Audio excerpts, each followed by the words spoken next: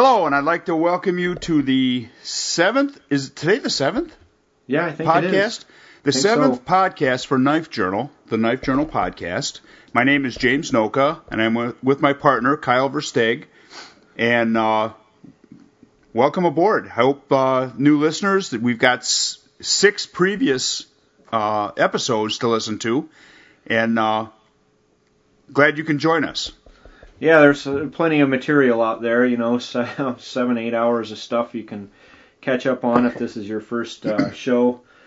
Every episode's a little bit different. This episode, because we did a Bark River, kind of distant podcast, we have some user email to catch up on and some user-generated topics. So I thought, if it's okay with you, I thought we'd just kind of dive right into that, unless you have... Okay. Nope, that works for me.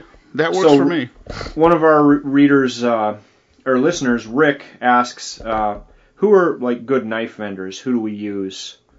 So I'll throw that to you first. Like, who do you buy your knives from? I mean, if you buy knives. Yeah, a lot of times I get my stuff directly from the manufacturers. I'm kind of lucky that way because most of the stuff that I get is done by what the hell are you doing? Oh, you kiss my butt. You're going to smoke a cigar while we're talking. Straight. You can smoke in the house? Oh, I can smoke wherever I want. I'm the one that pays the bills. Listen, my wife would never allow that at all. So I'll have you know that, you suck.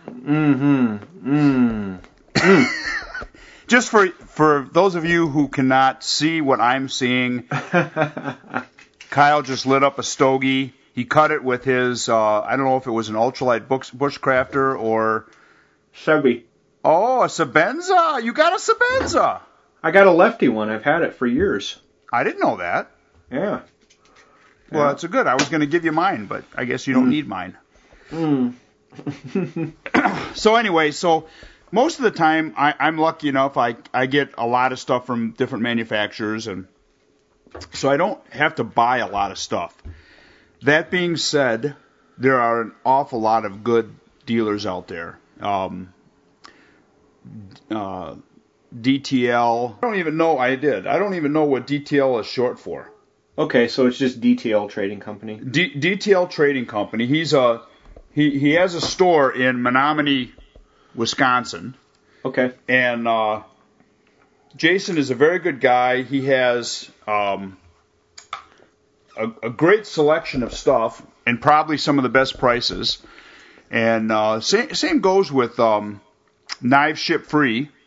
Is a good dealer, and he has a good selection of different kinds of stuff. I don't think he goes quite as deep as Jason, but he's been adding stuff every day. He's also a Benchmade dealer, and they both have stores that you can walk into, so they can have Benchmade products.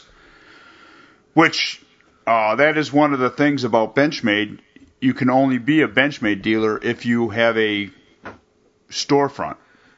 You actually, I guess, have to have showcases, and I don't know if you knew that or not. No, how does places like Knife Center and stuff deal with it? I don't think they sell them. Yeah, they do. Knife Center does? Yeah. Well, you sure? Well, you know what? Maybe he's got a store too. Yeah, maybe. I'm assuming a roadside stand or something. Yeah, my understanding is unless you have a storefront, actual brick and mortar storefront with showcases, you can't be a Benchmade dealer. And I can't. Almost every Benchmade dealer that I know of has a storefront. Kaufman's Hardware up here, they have them. Knife Works down in Roger at Knife Works down in Louisiana, he has them. Which is a great. Roger's a great dealer. He's about as competitive on pricing as anybody. Grand Prairie Knives, GPK, they have a shop. I don't know, have you ever been to their store? No, I haven't. They're down by you somewhere. I've never been to their store. But they're good people. Jason or Justin? is pretty good about stuff. And they have a storefront also. Why? Who do you buy your knives from? Well, I've the Bark River stuff that I've bought from Knives Ship Free, and way back in the day I bought an ESEE 3 from him, and then like folders and stuff. I like Knife Center. I mean, I've been a customer of theirs since I bought that random task, that left-handed random task from them. So that tells you how long I've been a customer of theirs. But then that's quite a few years ago. Yeah, a long time ago. And then I like Blade HQ is pretty good. And then just pretty much those places. And then if I happen to see something at like a knife show or a gun show, I'll buy it. And honestly, I buy very little now, because I kind of have what I want. And then if I want a fixed blade, I'll just make it myself. So I don't really buy fixed blades so much anymore. But if I don't know how to make folders, and there's a lot of, so I'll buy folders. But I would say folders are pretty hard to make. Yeah, it's way beyond my skill level for sure. So those are coming from a microsurgeon. That sounds funny. Yeah, well, it's a different skill set. To make knives is a very different skill set than sewing together little 1mm vessels. You know what? Speaking of that, I think there was another question about. Yeah, we'll get to that real quick here. Rick had one other question he wanted us to talk about, and that's what do we think about the ESEE folder? And I don't know anything about it. I haven't seen it. I don't know. I can say absolutely nothing about it because I have not seen it either. So I'm totally going to draw a blank on it. I have no idea what it even looks like. I have not seen one. Sorry to say, I don't even know. I don't know who's making it for him. Do you know? Yeah, I don't know. It's completely off my radar. I did. They have that Rat 1 that's put out by Ontario. Right. And it's one of the. I wrote an article with that knife in it for Blade some time. Or was it Blade? Yeah, it was Blade some time ago, and I thought it was a decently made knife. I just wish that that Ontario would have made it in the USA instead of Taiwan. But I didn't see any problems with the knife, and it was pretty well designed and all that. Well, if I have to, I just Googled it. Actually, no, I looked at it on GPK Knives, and they have that's a frame lock folder that's made in Taiwan. Oh, it is? Yeah. That's the Rat 1. The new one's that Azula. No, folder, this is a ES, and it's an ESEE Zancudo. Shoot, I'm way out of touch then because I don't have any idea. Zancudo frame lock. I mean that one that Ontario made wasn't a frame lock, was it? It was like a liner lock. Yeah. If I'm remembering right. Yeah. It was a liner lock. Yeah, no, I know the new ESEE one is a frame lock. They're making that in Taiwan because it's $30. Oh my gosh, that's shocking. Yep, that's $30. Here's a picture of it. Can you see this? Yeah, I'm seeing. That's the same one I saw. I just didn't know if it was. Yeah, made in Taiwan. Huh. Well, that's disappointing. Well, it is what it is. I mean, people don't want to spend a lot of money. That's probably a great value. I mean, I know that that I've got a Spyderco Sage that is a frame lock, titanium frame lock made in Taiwan, and they executed it real well. Yeah. Well, I'm not bashing the quality or whatever. I'm just saying, I kind of tend to favor the American-made. Yes, I concur. Yeah. And it's not for reasons of quality, because there are some really fantastic knives made outside of the USA. But That's why I drive a Ford. Oh, nice. Yeah, you heard my hoopty died. Yeah, how did that go? Oh, yeah, the morning I had to take it, to the hoopty doctor, or actually it wasn't a doctor, it was a hoopty donation center. I had to jump it to get it there, and it got parted out. So I bought a Ford, so now my family is entirely Ford. You were the holdout before, huh? Yeah, because the only reason I bought that Jetta was because I got it for $500 over dealer invoice, which it was cheaper for me to buy it new in Chicago than it was to buy it used 2 years, and right. I got 247,000 some odd miles out of it, so it was a good deal. Yeah. But anyway, I generally, especially with knives, I generally prefer American-made stuff. But yeah, it's just I can't say that the knives made in Taiwan are worse or something. It's just a personal preference.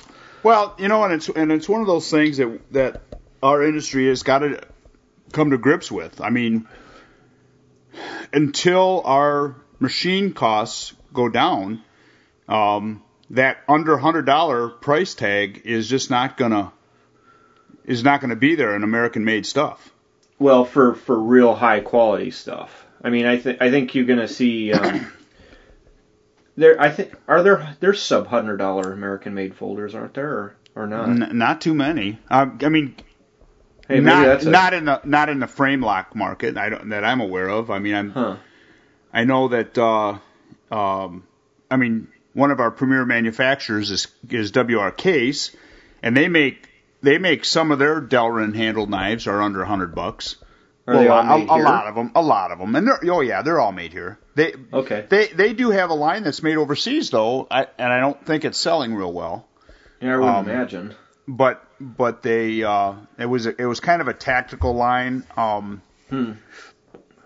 it did not go over very well with their following. Mm-hmm. That being said, the rest of their line is still made in America and can be and that's a traditional pocket knife. Uh-huh. I don't think that they have any that are they have a couple one-handed folding hunters, but I don't think you can get one under $100. Okay. You'd be hard pressed. You might be able to find one, but you'd be hard pressed. But yeah, I mean, there's so much labor that goes into one of those, or so much machine time, and and even the materials for something like that. And then if you're gonna have something that works and is perfect and has the fit and finish that the guys that are buying those fancy knives are looking for, you're going to be hard pressed to get it done for under $100. I would think. Yeah, and that's what the issue is. I mean, they're just non-existent. You look at what you're spending for a decent folder, and it's $200. Pretty much. If you've got something that's and even then, I don't even know, a decent Spyderco frame lock with titanium is going to be in the $170, $150, $170. And that's minimum. And that's made in Taiwan. Yeah. Benchmades are. I mean, what's the least expensive Benchmade that you can think about? Over $100. Yeah, it's over 100. It's probably a Griptilian, and it's probably $140. Maybe you can find one a little bit cheaper than that, but I'm thinking you probably won't be able to. Huh. Well, so that's a good. Maybe I'll do some research and try to find some for another episode. Some sub $100 American-made folders. Mm-hmm. With similar features. I can't imagine that they did that. That's a $30 knife. Yeah. Are you serious? Yeah. How is that possible for a frame lock knife? And it's got that little rotoblock thing on it too. Well, because it's made by little Taiwanese kids. Well, okay, so I guess we've covered that. Now, Murph writes, he wants us to talk about expectations of what people have for their knife and what their knife will actually end up doing in the real world. Okay. And I think he was coming at that from like these guys buying these crazy, super steel, I can do it all with my knife. Chop, I want to see what the inside of that rock looks like, so I'm just going to chop it with the edge of my knife. And what they'll really do with them? Yeah. They'll go in a drawer. Excluding the people that are just going to put them in the drawer and every once in a while take them out and show their buddies their $500 frickin', wall hanger. What do I think is going to happen? I think that they would be surprised. I think that when you got a lot of these super steels, these guys, they take them out and you get them and use them, and I have a fair number of them that are they come wicked sharp, but then the minute you start using them really hard, and trust me when I tell you this, I'm not a cinder block chopper. I am not a rock chopper. I keep the edges out of the, I don't do snap cuts. I don't try to break out the edges by snap cutting. I think that a lot of people would be surprised at, it's hard to get them back to factory sharp. Uh-huh. You need to have some kind of a work sharp. I picked up that work sharp grinder.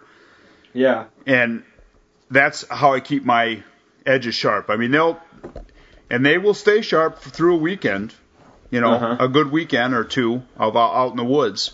But once they start going dull, I think people are going to be surprised at how dull they can get.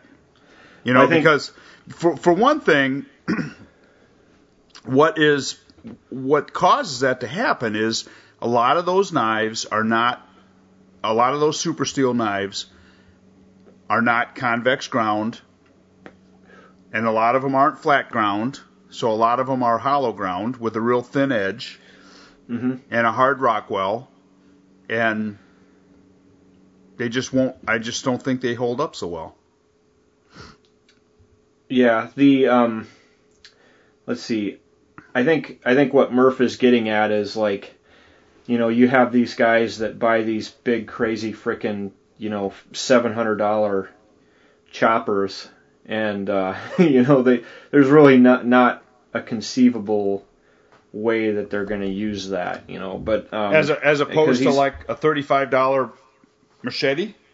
Yeah, well, a $5 machete if you buy it in country. If you pay $5, but yeah, there you go. But so I think Murph has probably seen some of my videos where I actually use a knife and it's for stupid stuff like, scaling a fish or like cutting a little piece of paracord or peeling an apple or something. That's mostly, besides the like the occasional wood crafting type projects, that my knife use is pretty darn mundane. Now I was reading today. I don't have a huge amount of time to spend on forums, but I had to check blade forums today because I've got a friend that I'm going to meet up to go to Ethan's with this weekend. So I was on there, and on their main feed, and this might be somewhat controversial, there's a thread called, "Are there any knives made that are as strong as Bussy?" Do we dare talk about that? You know what? Like I said, I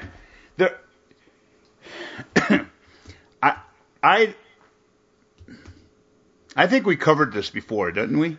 Didn't we talk about the fact that he's like the greatest marketing guy in the world? Right. Well, there were some actually good points in this thread that I'll tell you about. But basically, your take on it, and tell me if I'm wrong, is that you're selling a knife and you're charging like between $200 and $300 for something that comes without a sheath and basically has slab micarta handles on it. And that was basically, am I right? And that the marketing is so good that. Yeah, and it's probably.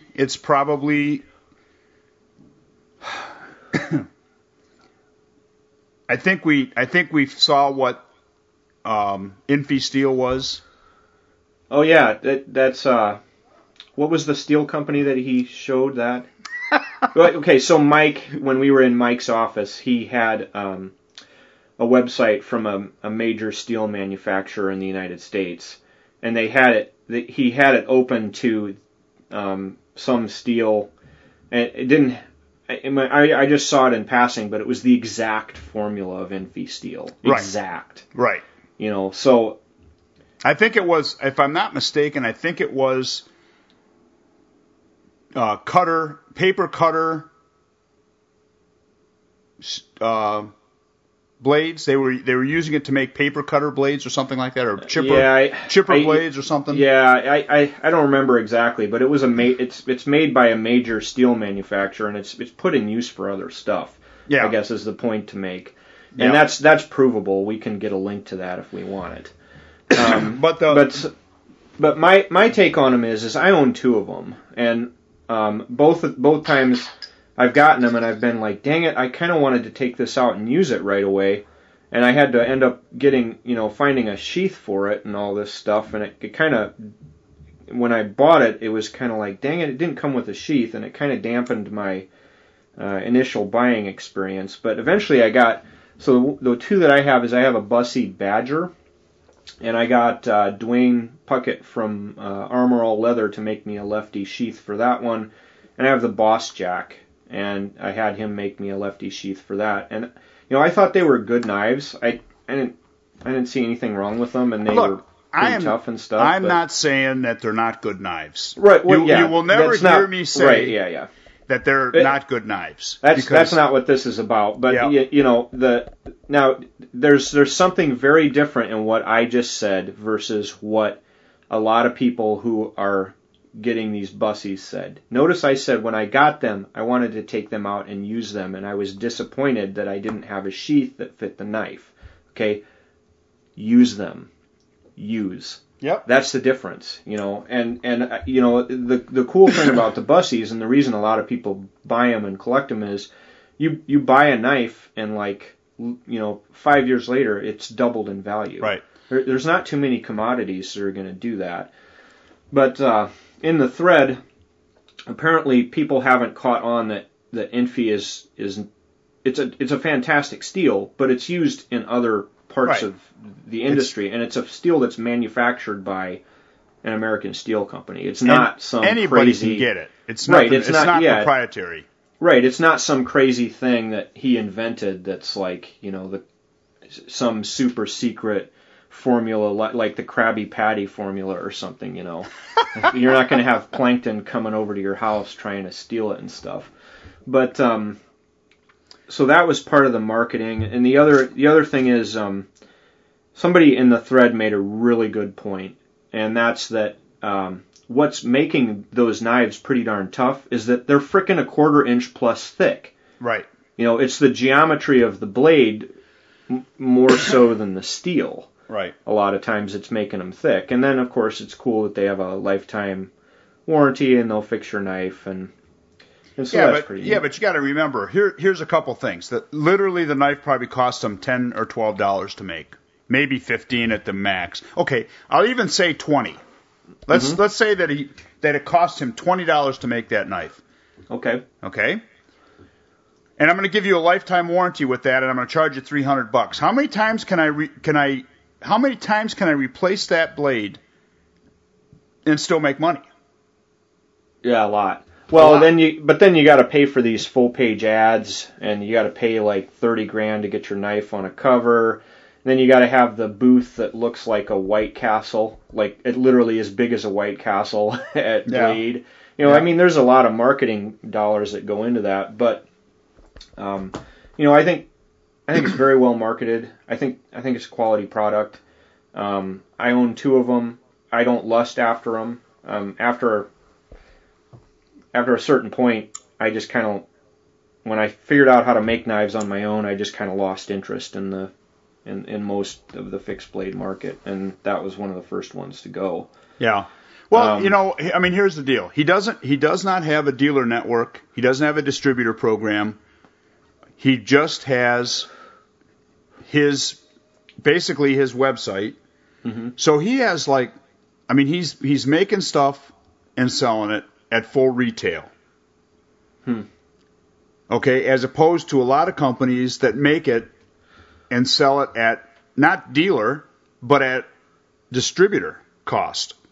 Uh-huh. So their profit margin is considerably smaller than what Bussey's is. Right. Okay, and it's just a matter of, I mean, to be honest, I wouldn't even begin to know how many knives he sells a year. Yeah. Well, here's my favorite Bussey story, and then we can move on. So I'm at Blade in 2010, and I actually have this on video. So there's video proof, and you can look it up on my YouTube channel. I did a Bussey Boss Jack review, okay? And I put this in there as a little snippet as to how dedicated their their collector base is. So there's this Asian guy, and he's standing in front of the Bussey booth, and they're like throwing out a card that gives you the opportunity to purchase a knife from them. Not a discount. They're not throwing out $100 bills. They're throwing out a card that lets you purchase a knife from them at Blade Show. They throw it into the crowd, and it lands on the floor in front of this Asian guy, and he bends down and picks it up, and a girl beats him up. Like, this skinny white girl ran up and just beat the hell out of him and took it away from him. Like, that's my favorite. That's my favorite Bussey story. and really, once you've seen that, like, there's just no. I don't even know what to say about that. Like, he got his ass whooped, like, beat the snot out of him and took the card from him. It was like watching the whole lunch money thing all over again, you know. Only it was a skinny white girl? A skinny white girl beat up this big Asian dude. It was crazy. That's so anyway, we kind of diverged there, but hopefully we answered Murph's question. That'll get some emails. Oh boy. Well, I have video proof of it, you know, and it's already it's been on one of my YouTube videos for like 2 years now. So that's funny. Yeah, I'm not making that up. So next question comes from Rob in Atlanta, and he asked us 2 questions. One was directed at me, and one was directed at the both of us. And his question was, given that I make my living based on the dexterity of my hands, am I afraid of injuring them in all the monkey business that I do? And my simple, short answer is no. Can I ask you a question about that? Sure. Obviously, your hands must be insured. Well, yeah. That would cover a lot. They're in. You don't take an insurance policy out on your hands unless you're like, you know, a hand model or something. But I have insurance that covers. You're not a hand model? Disability and no, my hands are just average hands. I'm an average Iowa guy, but no. The whole thing is the reason I have dexterous hands is because I use them. Mm-hmm.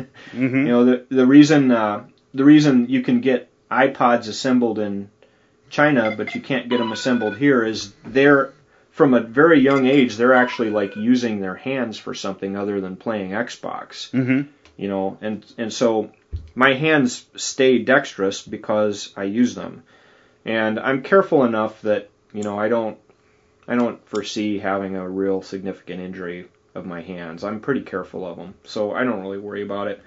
You got to get on with your life. So next thing he asks is, what's our opinion of buck knives? I carried a buck 110 for a long time. Mm-hmm. So did I, and so did Bo and Luke Duke. So that makes it perfect.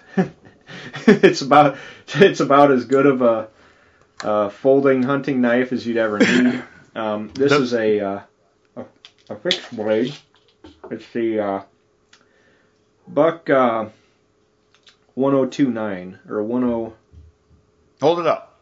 This. Oh, that's a not a special hunter, is it? I think it might be the Woodsman. Yeah. But it's just one of their smallish fixed blade. You know, it's got like a 4 or 5 inch blade with a clip point on it. And it's got the black handle with the silver pommel and all. It's just one of their standard things. As far as I remember, this was the first fixed blade.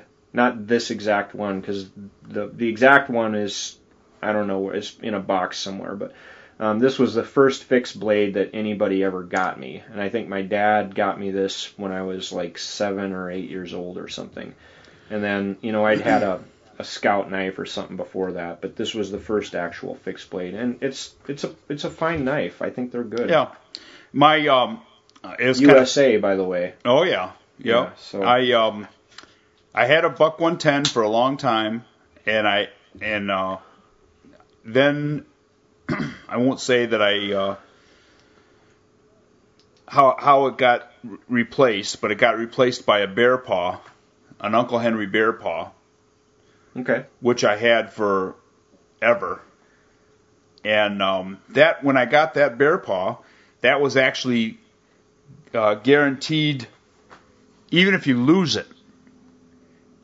So basically, everybody that got one, how do they do that? I don't know, but everybody that got one lost it and got another one. Huh. So that was kind of a funny deal. But I actually still have that, and now I can't lose it because there are no more. Yeah. And I'm sure that they won't honor that. Yeah, how are they going to give you another one? Yeah, and I've had that since like 1979, I'm thinking. And but back to the buck question, they make a lot of nice folding knives. Yeah, hey, we should look. Maybe they make some lock blades. The buck 110 can't be that pricey, is it? No, that's probably under $100. Let me look. But yeah, they're I've still got mine. They have a Mayo. They have those Mayo knives. Mm-hmm. Tom Mayo designed TNTs, I think they call them. Uh-huh. And they're nice looking. Nice looking folders. Uh-huh. Yeah, they've got a whole bunch of folders here. Let's see. I'm trying to find their 110. It's not popping up right. Oh, here it is. Buck folding hunters. Okay, so there's the 55 for $37. There's the 112 for $49. Buck 110 for $49. Okay, so I'm gonna personally make the recommendation. Let's see, are they still USA made? Let's just make sure that we're made in USA, absolutely positive, forever warranty. Buck 110, $50. Okay, that answers the question. So I'm wrong. There's still some under $100 knives. Yeah, but it's a lock back. It's not a frame lock. Yeah, but I bet you even their. Can you hear my dog? Yeah, I told you I would recommend a vocal cordectomy on him. My wife just drove in and so he's all excited, and that's the way the blue tick hounds show excitement. He's very happy to see her, and he's running around howling. But I think he's about done now. Oh yeah, she's about done now because my lovely wife just grabbed the shock. Oh, good. The cattle prod sized dog shocker. Yep. Well, so again, I like buck knives, always have, and buck 110 is one of my go-tos, and then of course that small fixed blade buck. I think it's the Woodsman or something. Anything to add? Well, I'm amazed that they can make a frame lock folder in America. Well, it's a lockback. Well, no, but they also make a Buck Lux folder, and they're selling on the street for $35. Oh my gosh! And it's made in the USA. That's what it says. Wow. Now that being said, it might be assembled here. Well, who knows? It's at some point you're kind of picking hairs, Was the iron mined in the USA? Right. There's a lot of hairs that you can split on that, but anyway, I like buck knives.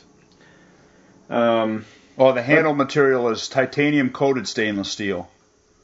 So it's a stainless steel. So it's a stainless steel frame lock, 420 stainless. So it's not real good stainless, or not real good steel. It's good enough, but it's probably a good. 420 is what they use in like KitchenAid mixers and stuff, right? Though. Yeah. No, really. No, it's a cutlery. It's a cutlery. Well, no, there's different 420s though. There's different 420s. I would say it's probably a cutlery grade stainless, and I'm sure it works just fine for most people. Mm-hmm. You know, I'm sure it would do me just fine. Yeah. So anyway, check out the Bucks. I like them. Yeah, I don't think you can go wrong with them. Yeah, especially the 110. That's like the all-time classic, American folding lock blade knife. Everybody should own one. I think so. I think everybody should own one. Okay. So we have 3 topics we can talk about.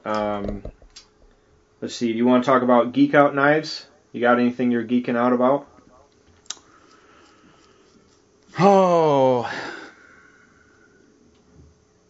not really. Not lately. Okay. Well, I'm that new blackjack bushcraft knife. Yeah, that's cool. And I'm gonna have an article coming out and a video on that too. Just a comparison to the regular Bark River bushcrafter. Yeah.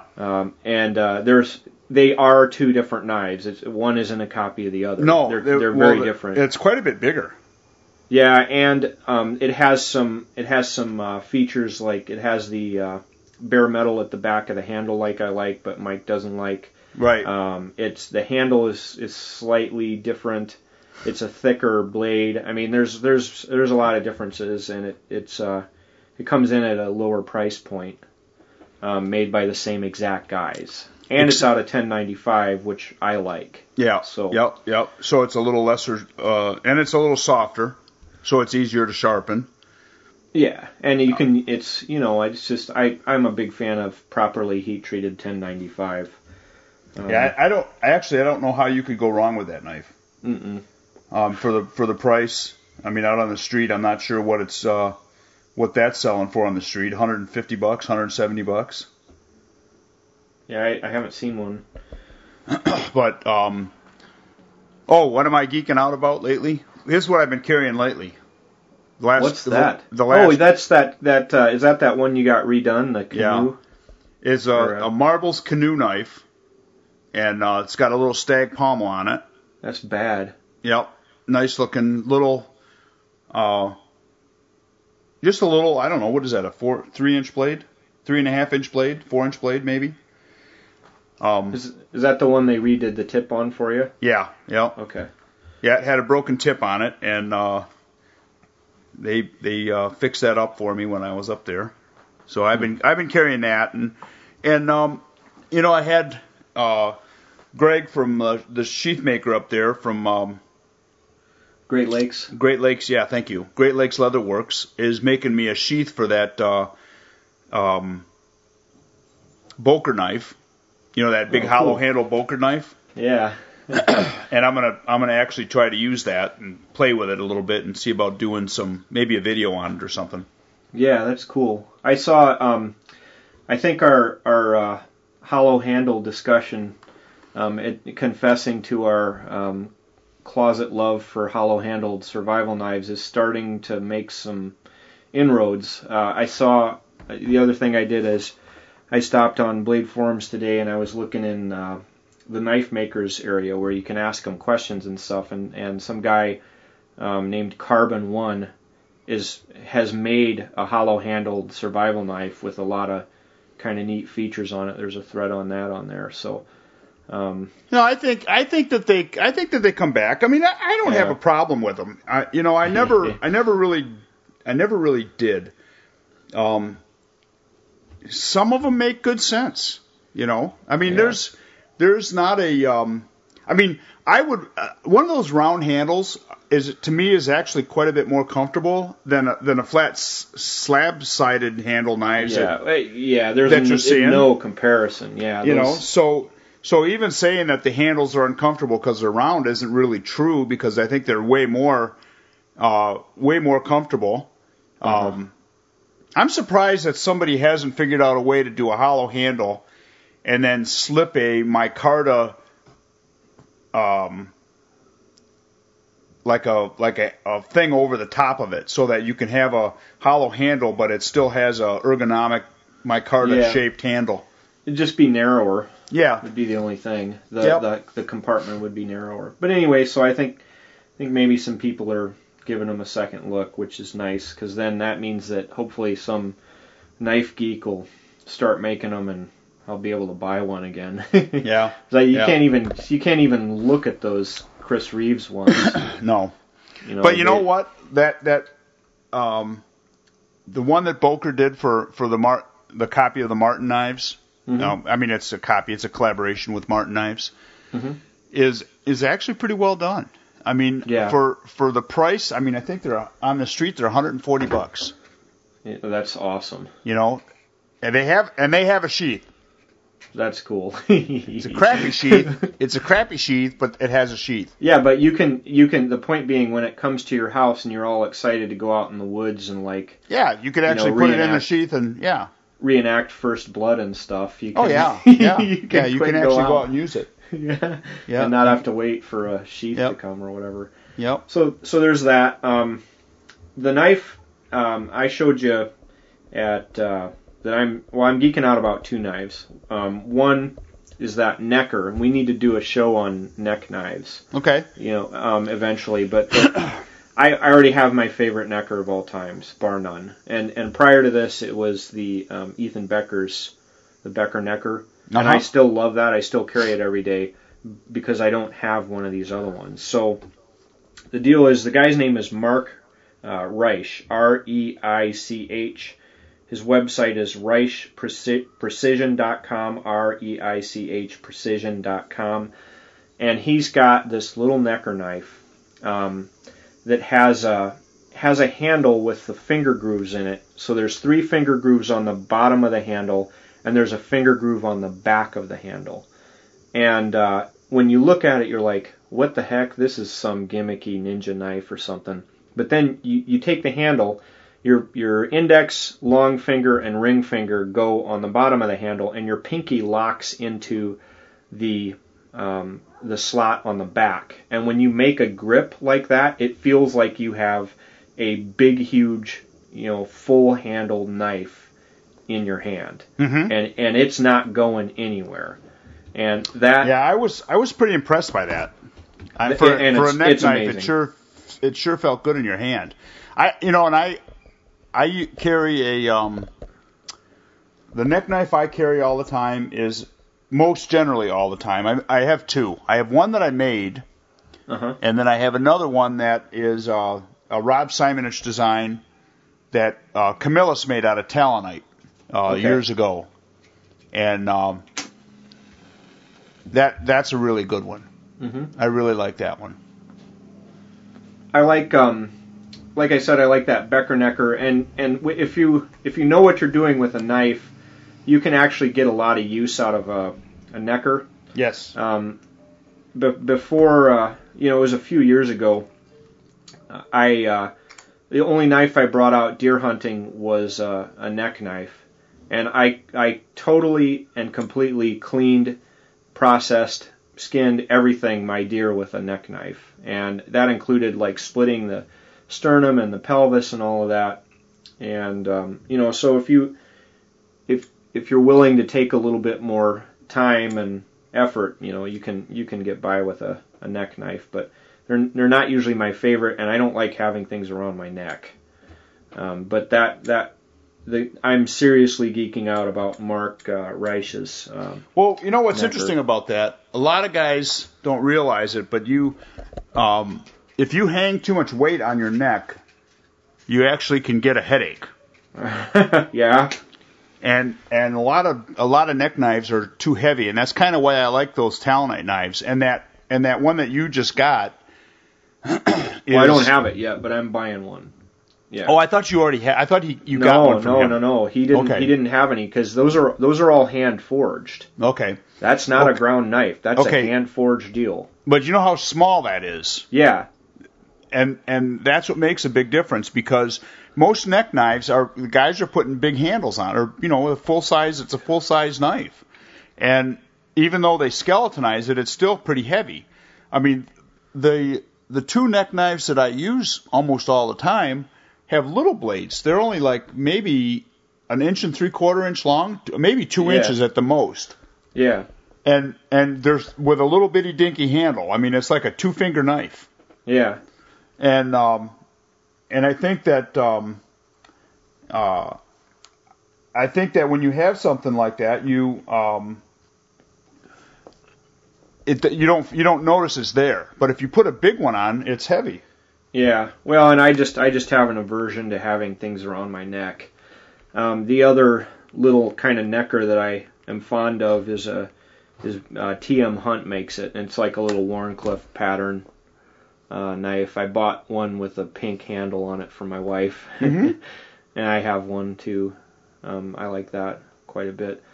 But neckers is a whole nother discussion. But anyway, I'm geeking out about that. The other knife I'm geeking out about is actually a fixed blade, and I know I've said that I'm out of the habit of buying fixed blade knives or really even caring about them. But the reason I care about this one is that, again, it's a hand forged knife.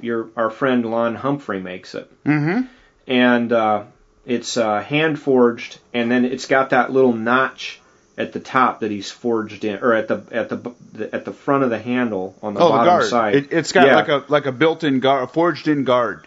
Yeah, that's part of the knife, and it's the coolest thing. It's like the answer to that whole problem of having a full tang knife with a guard on it. Yep. And he can taper the tang too with those if he wants to. Oh yeah. I mean, he's making some awesome stuff. Yep. Lonnie just got his journeyman. Yep. So he's doing pretty well. I see him as a master smith in a couple years. Yeah. He's doing an awesome job.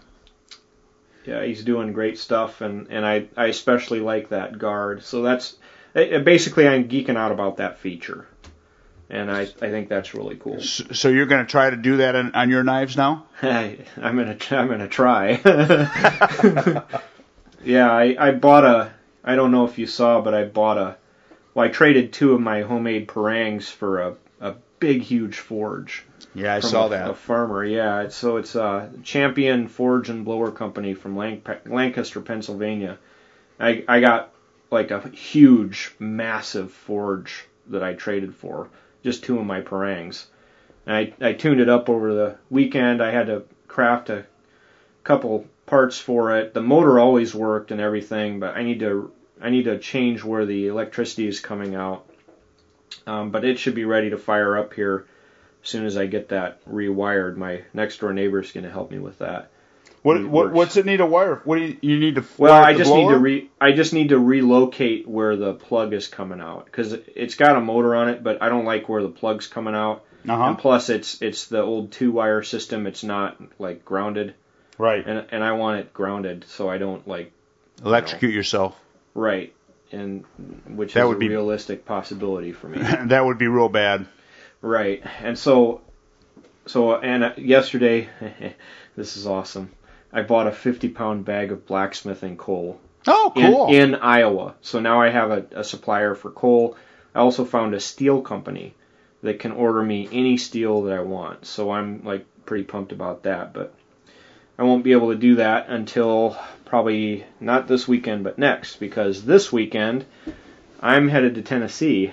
Yeah, I am not. The old Smoky Mountains, baby. Yeah, I was going to come down, but I've got a wedding where my youngest boy is getting married the following weekend. Yeah. And so I can't make it, and I'm kind of sad about that, but I know you'll have fun. Good group of guys down there. Yeah, it's Ethan Becker's fall gathering. Ethan Becker's a designer for K-Bar, and he's made for a bunch of other companies and stuff, but he's a friend of mine. He also happens to be a real French-trained cordon bleu chef, which is another reason I go, because you always eat well. Yep. And he teaches me a lot. When I'm down there, I always kind of do his prep work, and I pick up stuff from him, little tips and stuff. There's a Smoky Mountain Knife Works down there that's like huge and awesome, but I've never been there. I'm gonna make a point of going this time. How far to the west of, or he's east of that, right? How far to the east of that? He's south and east. I mean, I'm sorry, he's south and east. Like if you're in Knoxville, he's like an hour from Knoxville, south and east, back in the Smokies there. Yeah, but how far is he from the Smoky Mountain Knife Works? Because that's on 40, right? Yeah, and he's probably 45 minutes from them. Oh, that's not very far at all. Yeah, and it's back towards Knoxville. So that's not very far at all. Yeah, I'm definitely going to hit that. Maybe take some video there. I'm going to bring my digital recorder down and hopefully get some interviews with some of the guys there, so we can have just an interview to plug into the podcast here and there. Well, that'd be fun. That'd be fun. Yeah. And what else? Yeah, I'm kind of sorry I'm going to miss that, but yeah, you got a wedding though. Yeah, my youngest boy's getting married. That's a lot. Yeah, you got to kind of make that. Yep. So. One of the things that a couple of guys have been pestering me about was some kind of a fall camp out up here. Well, we should do that. Yeah, I got one buddy of mine that really wants to go somewhere, up into the UP somewhere, and just and then we got to start planning our trip across the UP. Yeah, the snowmobile trip. I'm thinking the end of January we ought to have enough good snow to really do it right. Yep, and do wall tent with a stove in it. Yep, exactly. So keep that in the mind of what you want to bring, and start planning. I sent you a link to those the trail map. Yeah, now I just have to find a snowmobile to rent or whatever. Well, you know what I was thinking about? And I have got 3, but I'm thinking that maybe we should just go ahead and rent 3 of them for a week. Yeah, it wouldn't be that. I wouldn't imagine it's more than $500 to rent. No, I don't even think it's that much. But I think that would be the wise play, so that in case something breaks, somebody else is responsible for it. Right, and then you're not. Well, and I'm not going to be jacking around. I mean, I grew up on snowmobiles, and I got all the jumping and like 80-mile-an-hour speed runs out of them that I'll ever want to do. Yeah. So I'll be careful with it. But yeah, we'll have to look into that. Let's see. Do you want to talk about the forum thing? Might as well. All right. Well, so let me just set this up. Jim was right about something and I was wrong, and that happens a lot. But this was something that took me a long time to come around on, and it's an individual choice for each person. So on the internet, my username anywhere where I post is Average Iowa Guy, and I chose that because I'm just an average guy from Iowa. I'm nothing special, and I just wanted a name that basically described me. And so I chose that as a username, and I've been using that for a couple years now.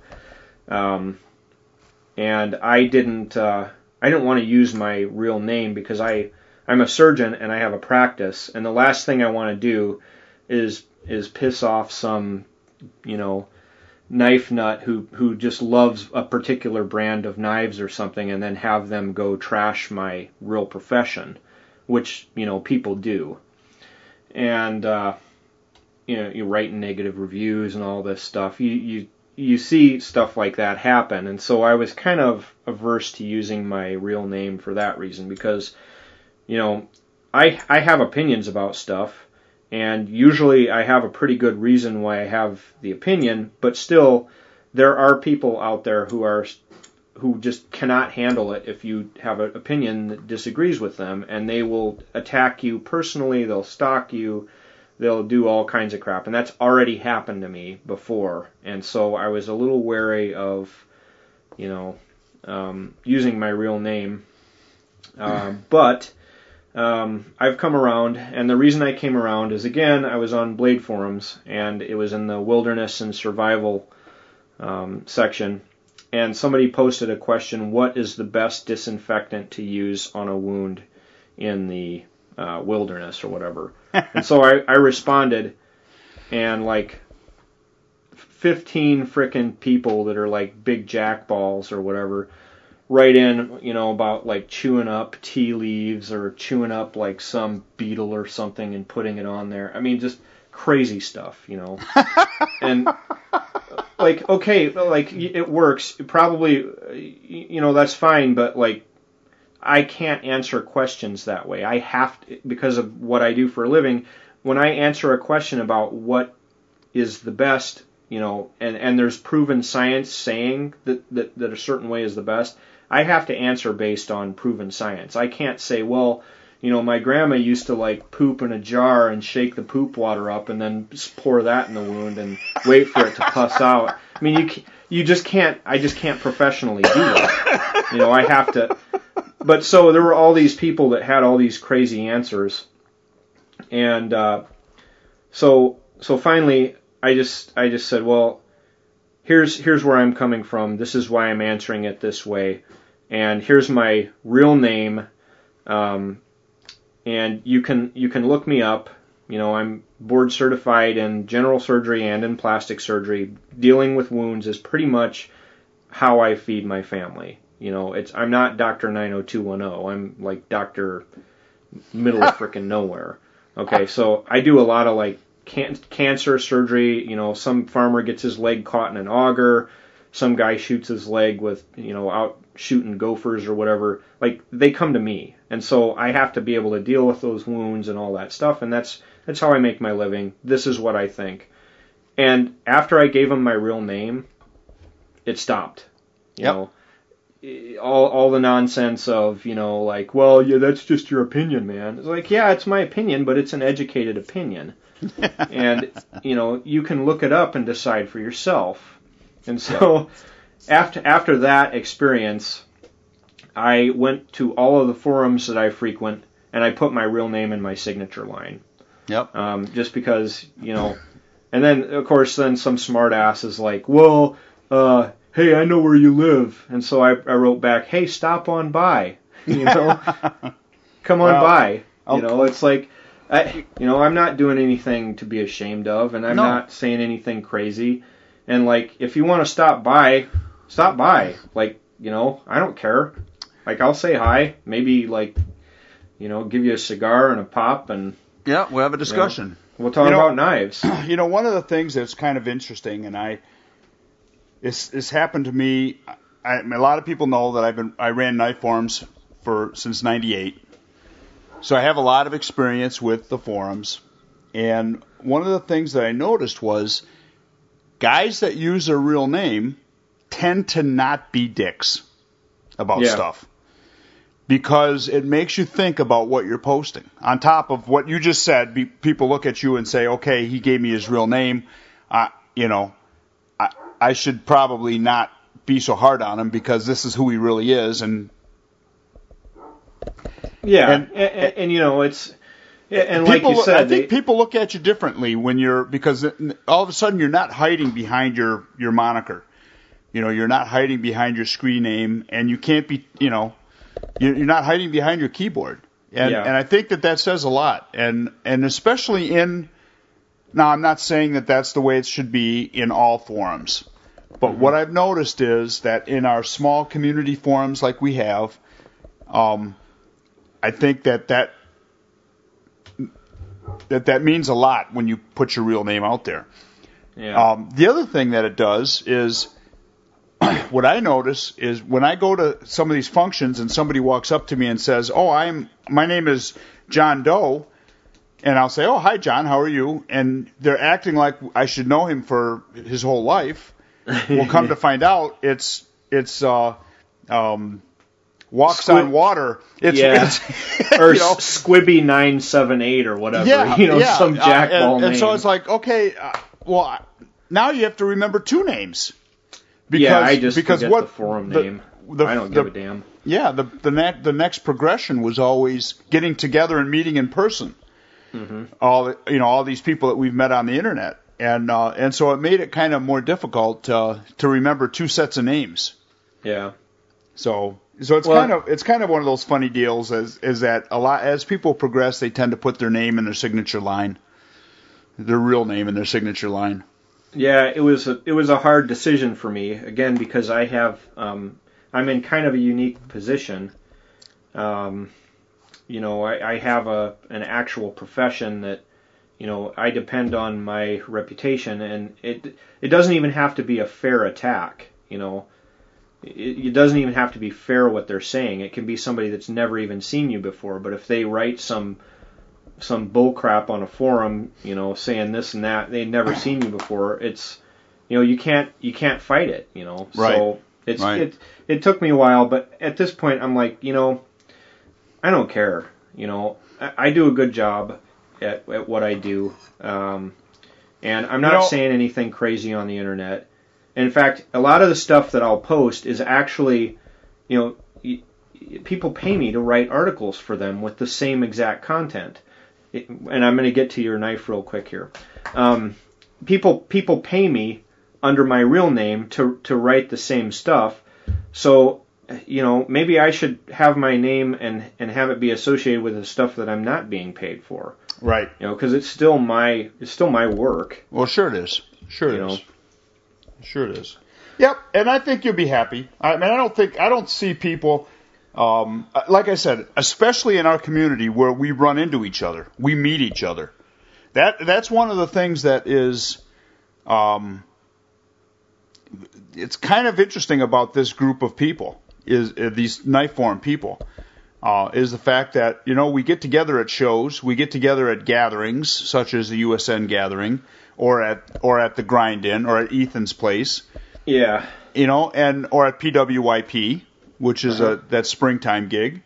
And it's been it's been a great, just been a great thing to do. Yeah. And so, using your name isn't so bad. I don't think people should be afraid of it. Most of the people knew who I was anyway. Again, because I actually go out and do stuff. Yeah. And people know me from that. So most of the people knew who I was anyway, and if they didn't, they could easily figure it out. So I was just I'm just going to put it out there. And fact of the matter is, it isn't going to change your credit card rating. I mean, No. I just had to replace my credit card for the second time in the last 4 months. And it wasn't because my name was on the internet. Yeah. So it's one of those things that, that's with us and there's nothing we can do about it. We're not anonymous. And even though people think that they're anonymous, and they make statements, you can actually run them down. Yeah, I can pretty much at this point, if somebody's hassling me, I can figure out pretty much who it is, Yeah. And so, that's not a challenge for somebody to fuck with us. No, no. It's it's like, and see if we can catch them. Be reasonable. We're like, normal guys. We're not not trying to hurt people, not trying to bully people with our opinions and stuff. Right. It's just opinions, and there's that saying about opinions and about everybody having one that I won't say because we're a somewhat family-friendly show, but you get the idea. Well, the other thing too is a good thing to realize on the internet is never argue with an idiot because a casual reader isn't going to know the difference. Yeah. And that's what, it was always kind of like you never argue with an idiot in person because a passerby won't know know the difference between the two guys arguing. Mm-hmm. So that's the other thing too is if you've got a differing opinion on something that's radically different, you can state it and not be a jerk about it. Right. And because everybody has their own opinions, but sometimes things are, they walk in and they throw gas on a fire. They cause more trouble than it's worth. Yeah. Gets people banned. It's no fun for anybody. There's definitely forums where the wolf pack, Yeah. And okay, so the other thing, the other thing we talked about recently regarding forums is, and this really bothers me. If you have a forum, and I'm just gonna say it's a lockpick forum. Okay, I don't want to identify any forums that are this way. They know who they are.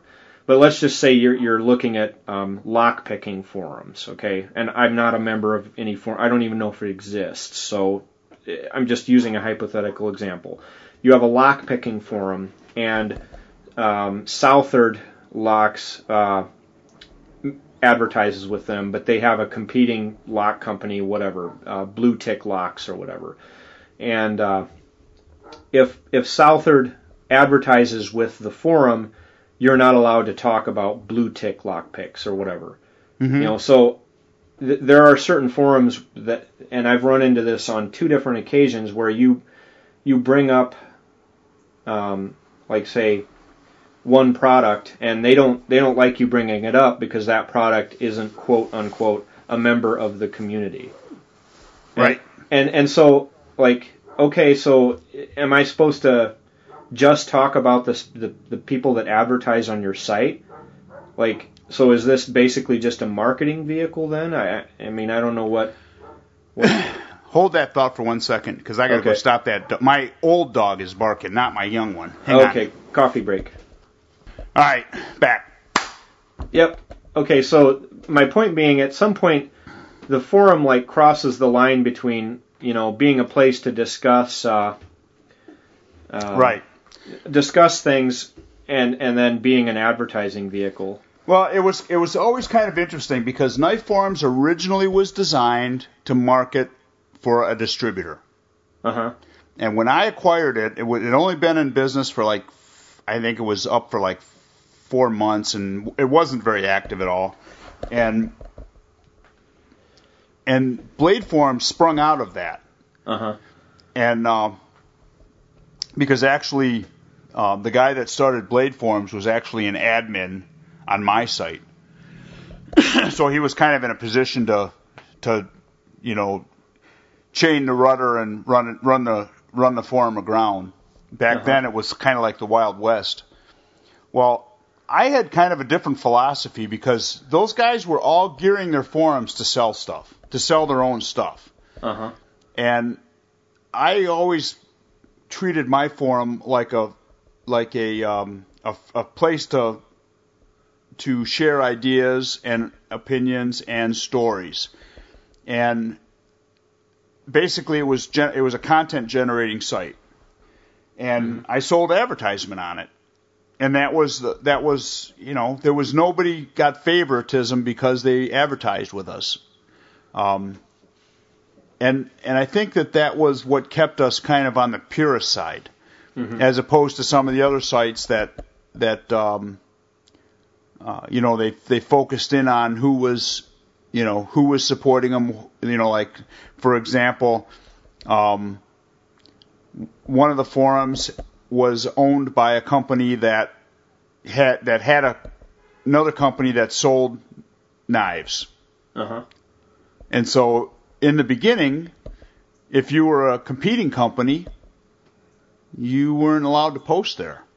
Yeah. And nobody's even allowed to talk about your products. Right. And so I didn't like that. I never cared for that so much.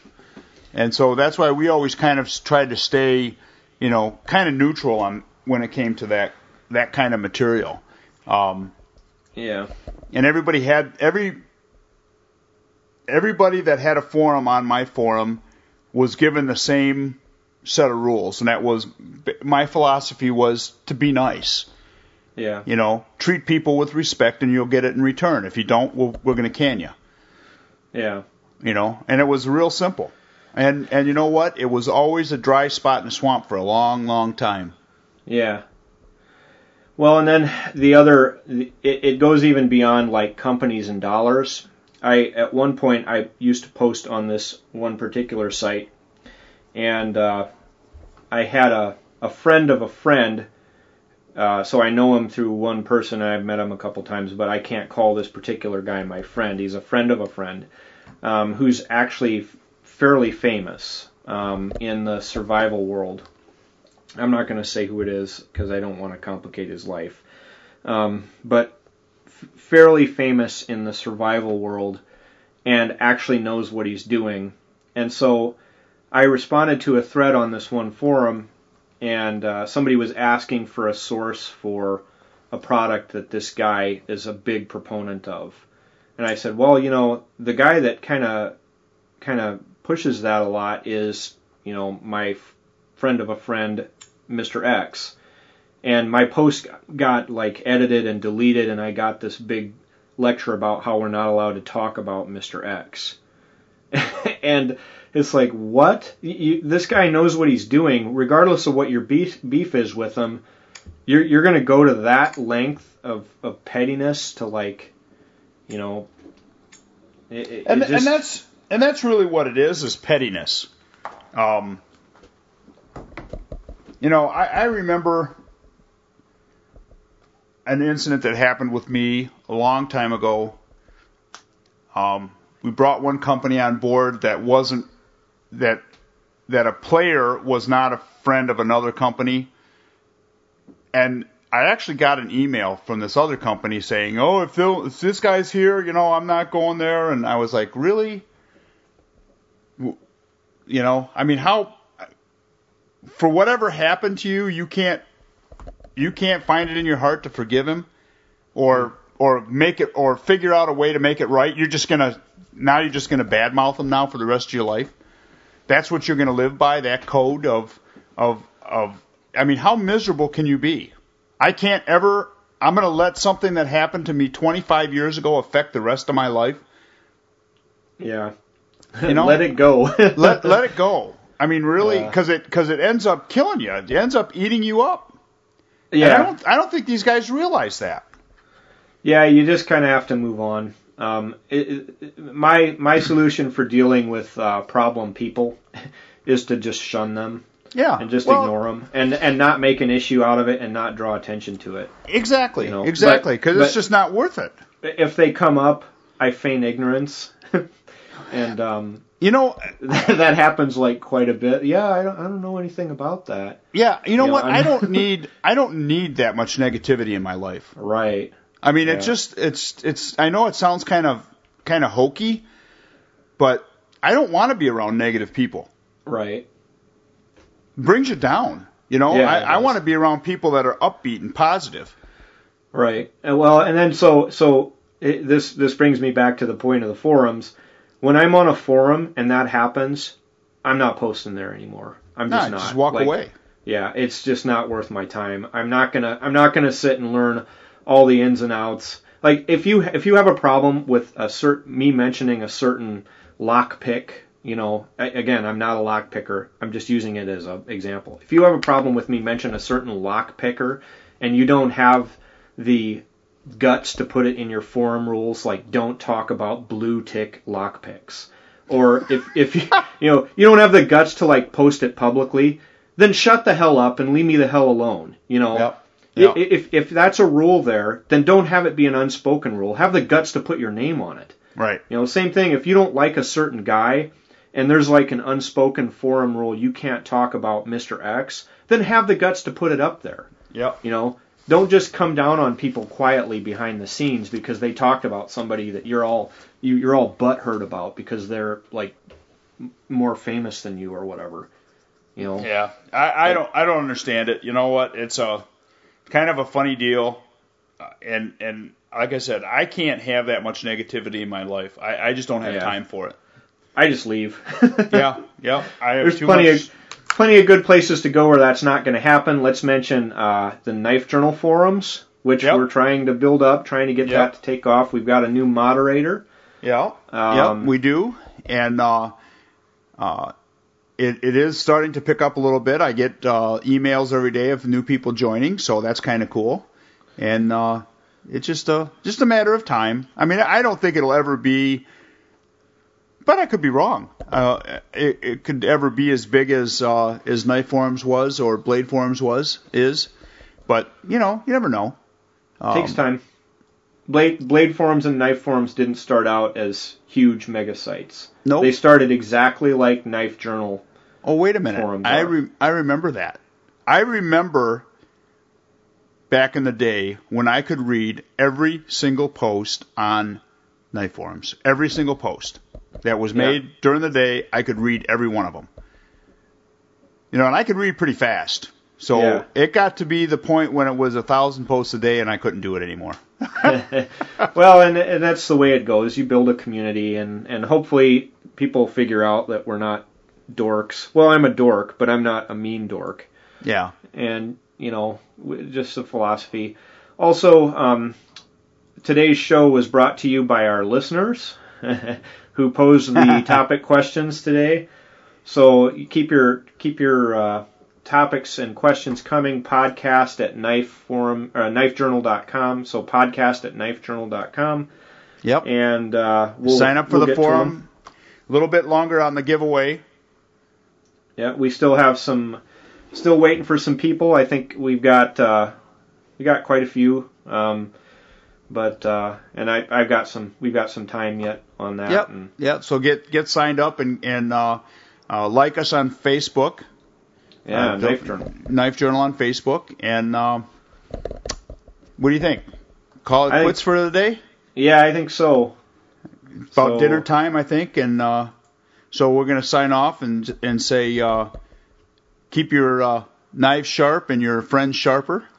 Yep. And I get a kick out of that every time I say that. Keep your friends and your knife sharp and your friends sharper. Yeah. And we'll see you. You'll hear us next time we get one of these out. Like I said, next episode I'm going to try to put some Ethan Becker interview stuff if he'll consent, and whoever else shows up that catches my interest and has time. That sounds like fun. Yes. Yep. Sounds. And see if you can't grab one of those what was it? M18s. M18s. Dude, that's a lot of money. See if he'll lend me one to play with. I'm pretty sure he would, or you could even borrow mine.